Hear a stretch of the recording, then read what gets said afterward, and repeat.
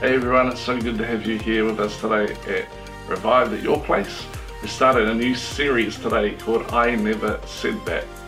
And really what we're doing is we're looking at a few things that Jesus never said. Because sometimes to understand the power of what he did say requires us to look at what he didn't say. And I'm just really excited that in this series we're going to look at some things that maybe we've heard before or maybe has just been assumed in the Christian world about what Jesus did say, but he actually never said that. Today we're going to look at that we should do whatever makes us happy. That's maybe something that people think that God wants us to do what makes us happy. And I'm not saying that God doesn't want us to be happy, but I'm just saying that God actually never said that. God did say a lot about happiness, but he never said do whatever makes you feel happy. And so we're just going to look today at what Jesus says about happiness, or in fact, look today at what he didn't say to understand the power of what he did say.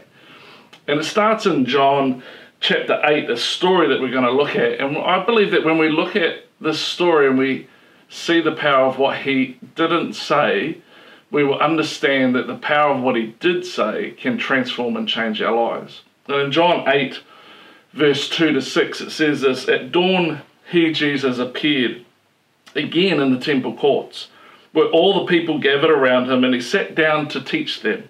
The teachers of the law and the Pharisees brought in a woman caught in adultery.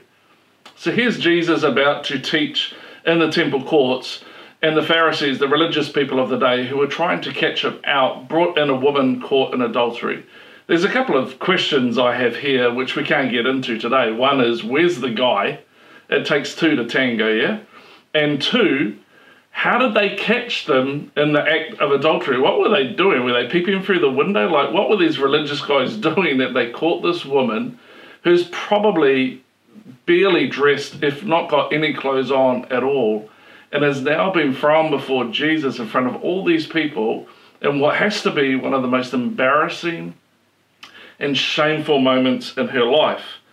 It goes on and it says, in the rest of John 8, 2 to 6, it says, they made her stand before the group and said to Jesus, Teacher, this woman was caught in the act of adultery.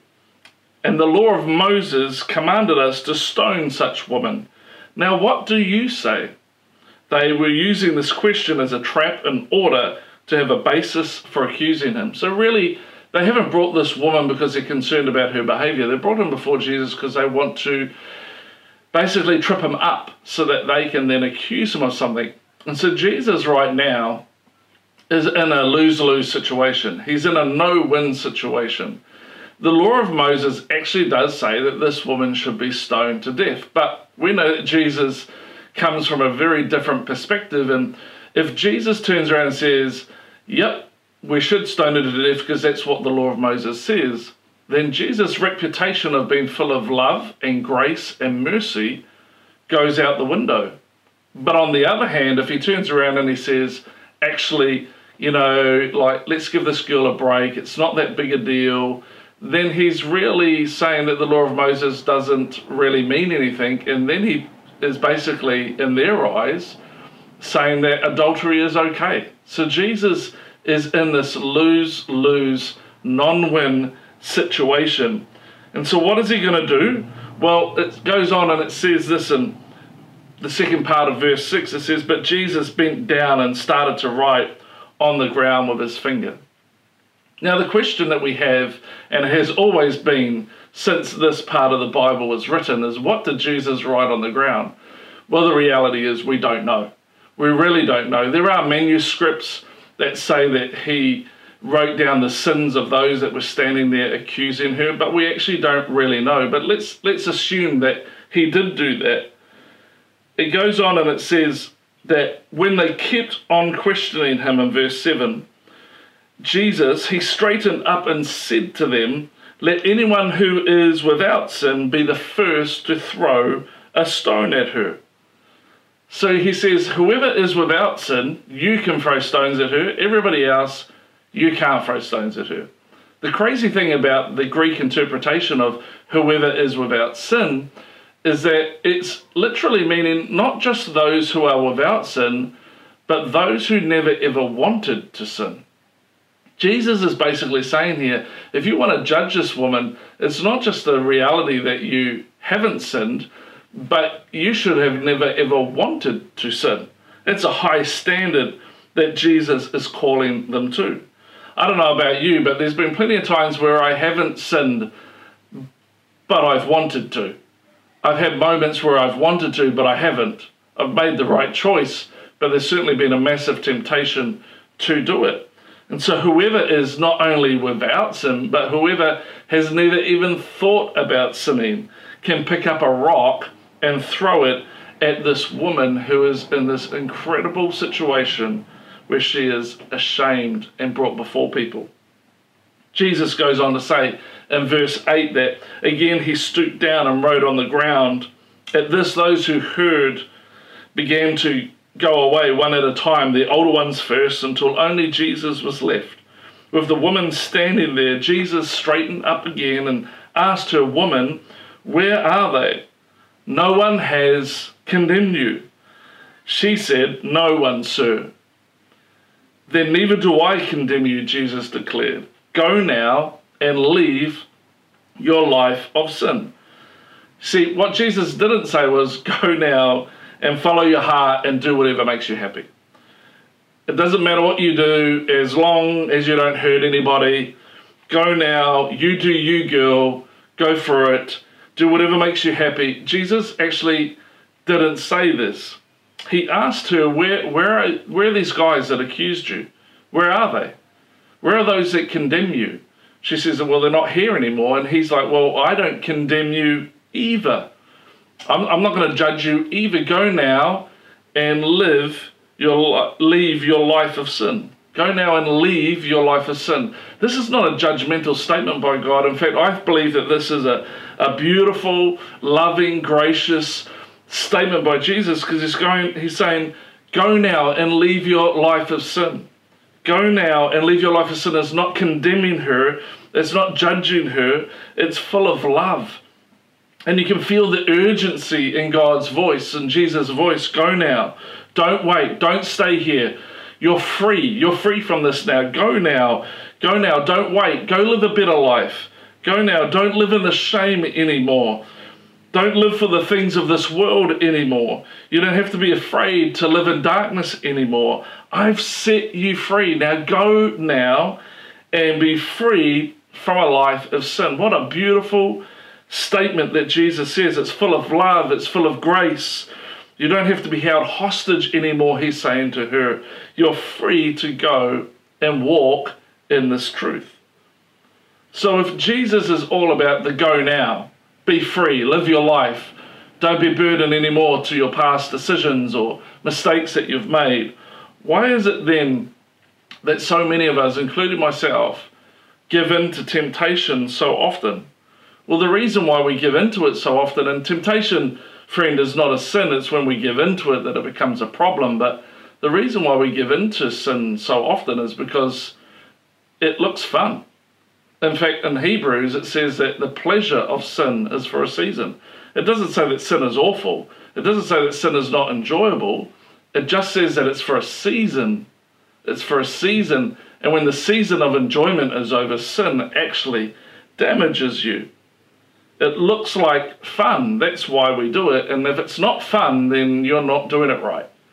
Because it will be fun for a little while, but then it will mess you up. I want you to understand the statement this morning I'm about to say, and I want you to memorize it, because sin promises satisfaction at the cost of disobedience to God and eventual harm to yourself. Sin promises satisfaction at the cost of disobedience of God and eventually harm to yourself. You see, with this woman, we actually don't know what sort of woman she was. We have no idea. We don't know whether she was a great lady or a bad lady. We don't know whether she was a really good girl who's made some dumb decisions, or she's just a right-out brat. We don't know that. But I would suggest to you that she's probably like a lot of us, including myself, that she has got where she has by making one wrong decision, bad choice after the other, seemingly insignificant, seemingly innocent choice, one after the other, and all those choices has led her to a place where now she is barely dressed in the most public shame moment of her life. You see, sin promises satisfaction at the cost of disobedience to God and eventually harm to yourself. See, the reason why we end up in similar places from time to time is because we live in a culture of relativism. We live in a world that believes in relativism. And what that basically means is that everything is relative. That, in other words, there's no absolute truth. Everything is relative to whatever you're going through. There's no absolute truth. What does this look like in sentences that you may have heard? Well, sentences like this: well, you be you and I'll be me. Or, that's your truth, but this is my truth. You live your truth and I'll live my truth. Or statements like, there's no absolute truth. You're just going to get on with doing whatever makes you happy. Well, the problem with that, the fundamental problem of doing whatever makes us happy is this, is that without a belief in absolute truth, then truth is defined by what makes me happy.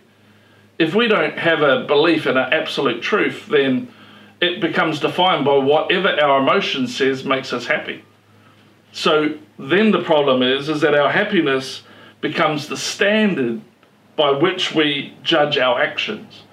If my happiness is the standard by which I judge my actions, then there's a whole lot of things that I would do that I shouldn't do. You can't judge your actions by your standard of happiness. You can't turn around and say that whatever my truth is based on what makes me happy.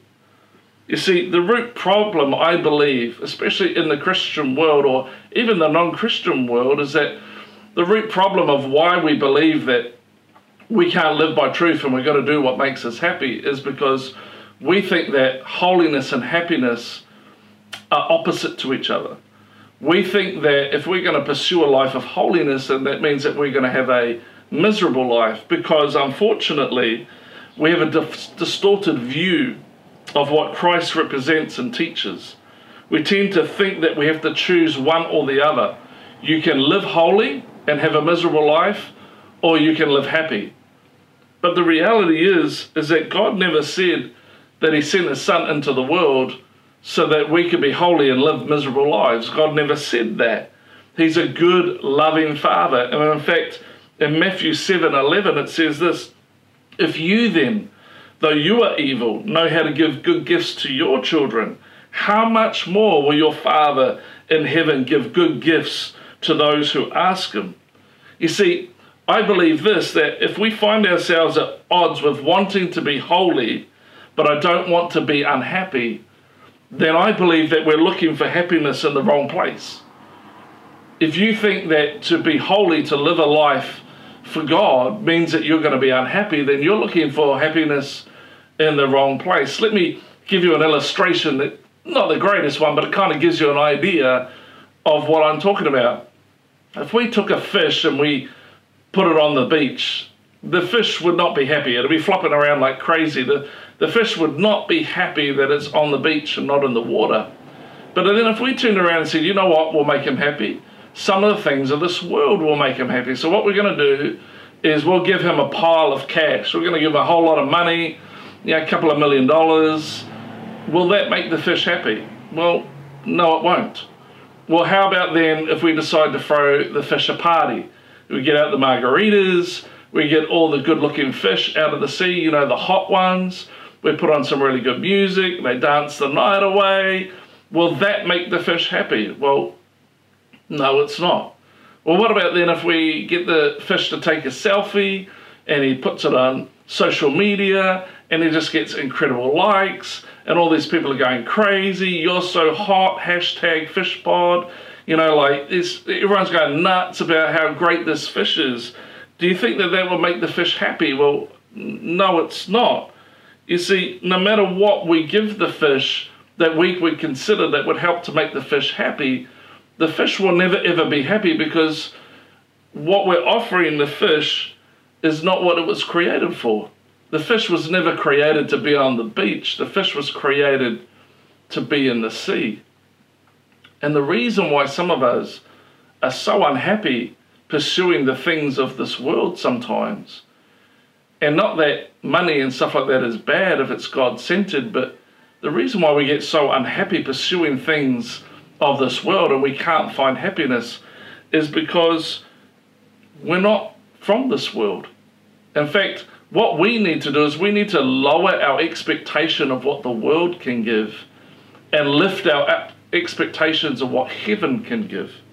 Lower your expectations for earth, but never lower your expectations of heaven. You are created by God, for the things of God. You're not created for this world. And that's why sin promises and never delivers. It promises satisfaction at the cost of disobedience to God and eventually pain to yourself. You see, holiness isn't exclusive from happiness. In fact, the two are related. Holiness is the pathway to true happiness and joy. Living for God, serving Him, living for Him, not for the lower things of this world, but for the higher things of the eternal. That is the pathway and true meaning to life and happiness. In fact, in Psalm 16:11, it says this, that you will make known to me the path of life. In your presence is fullness of joy, and in your right hand are pleasures forevermore.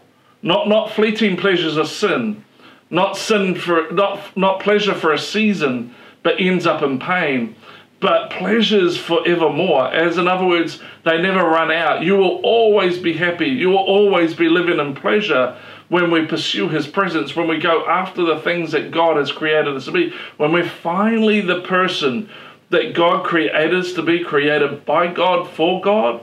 Man, you will find happiness around every corner you look, because He promises that in His presence is fullness of joy and pleasures forevermore. And that is why this woman who's been caught in the most shame-filled moment of her life, Jesus didn't look at her and say, I'm embarrassed by you.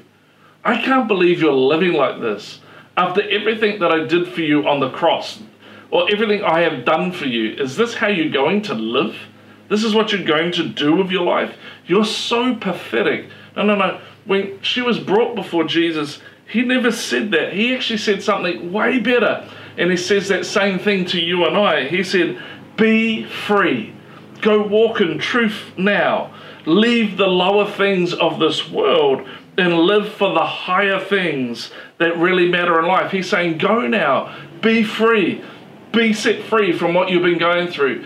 Don't make those bad choices anymore. Make great choices. Follow the path of life that I'm leading you in, and you will find joy in my presence and pleasures forevermore.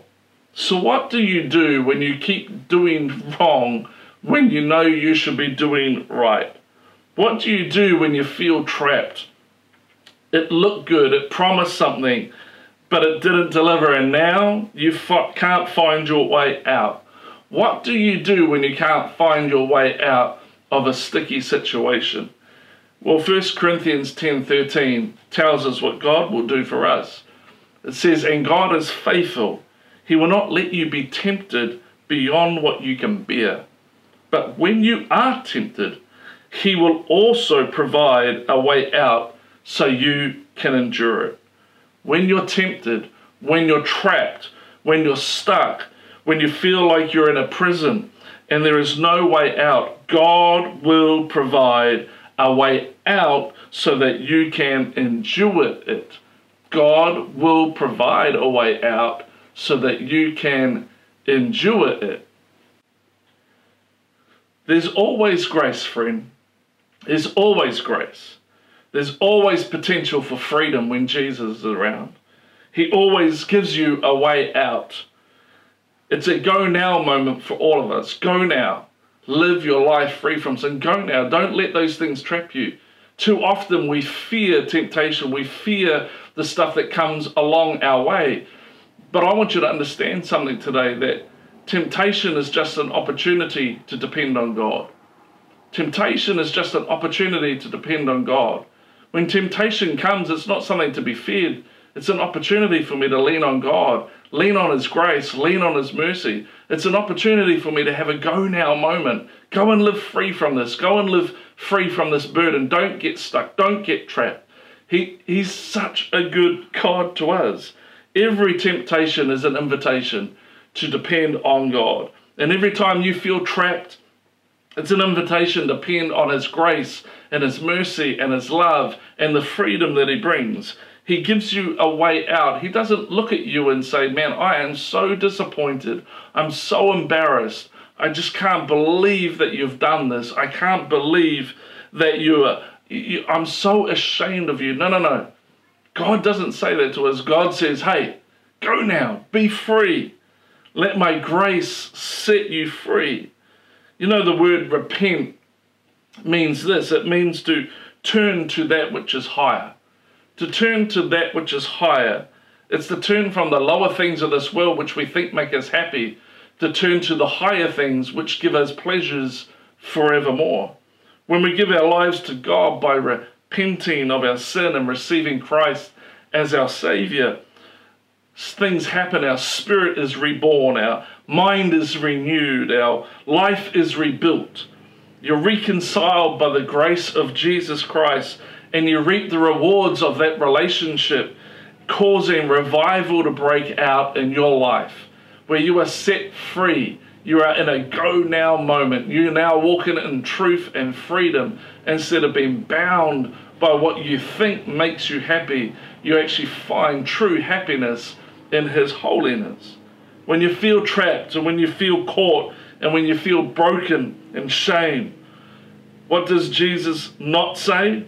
He does not say, go and do whatever makes you happy. No. He says, I got a better plan for you. I got a better path for you. I got a better way forward for you. And that's just what I love about what Jesus said to this woman. I'm not going to let anybody throw stones at you. And some of us today, we've got people that are throwing stones at us our whole entire lives.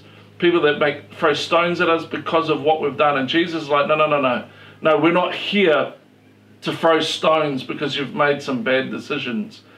I'm here to give you a way out. I'm here to give you a go now, live in truth, be free kind of moment. Because holiness and happiness are not opposites. They are actually connected. And you were created to walk in truth. And that's when you really find the lasting joy and happiness that you're looking for. The pleasures forevermore are found in walking in the way that He has for you. I want to encourage you today. I want to encourage you as we go through the rest of this time before we can meet together again. Let's have go now moments as part of our lives. Let's, when every temptation comes our way, let's not fear it. Let's not be worried about it, but let's just go, hey man, this is an opportunity to depend on Christ, His grace and His mercy and His love. God will not give you anything that you cannot bear. God will not allow. He actually doesn't give it. He will not allow anything that you cannot bear. And He'll always provide a way out for you. Why? Because when we choose the right path, it leads to joy and pleasures forevermore. God wants you to live a happy life, but we don't live a happy life by doing whatever we think makes us happy. We live a happy life by following His truth and being set free from some of the things that would try to trap us. Let me pray for you today as we come to an end, that if you're feeling trapped, if you're feeling like things have got a grip on you, maybe you've had people throwing stones at you your whole life, and you're like man, I want God to step in. I want to have a go now moment with Him. Well, I want to pray for you today that God would show you the way out, that you would see the go now moment, that you would have the opportunity to walk in the truth and walk in the freedom that He has provided for you. Why don't you right now, if you're wanting prayer for anything in any way, but you especially want to be set free from some of the stuff that has bound you up. You've been trying to live a happy life based on what the world says, but now you're like, man, I want to live the life that makes me happy and gives me pleasures forevermore. I want to follow His truth. Then why don't you put your hand on your heart right now? Let's close our eyes. And I'm going to pray for you that God would come, and just like the woman that was caught in adultery, you would be set free from your accusers and the condemnation that has followed you in your life.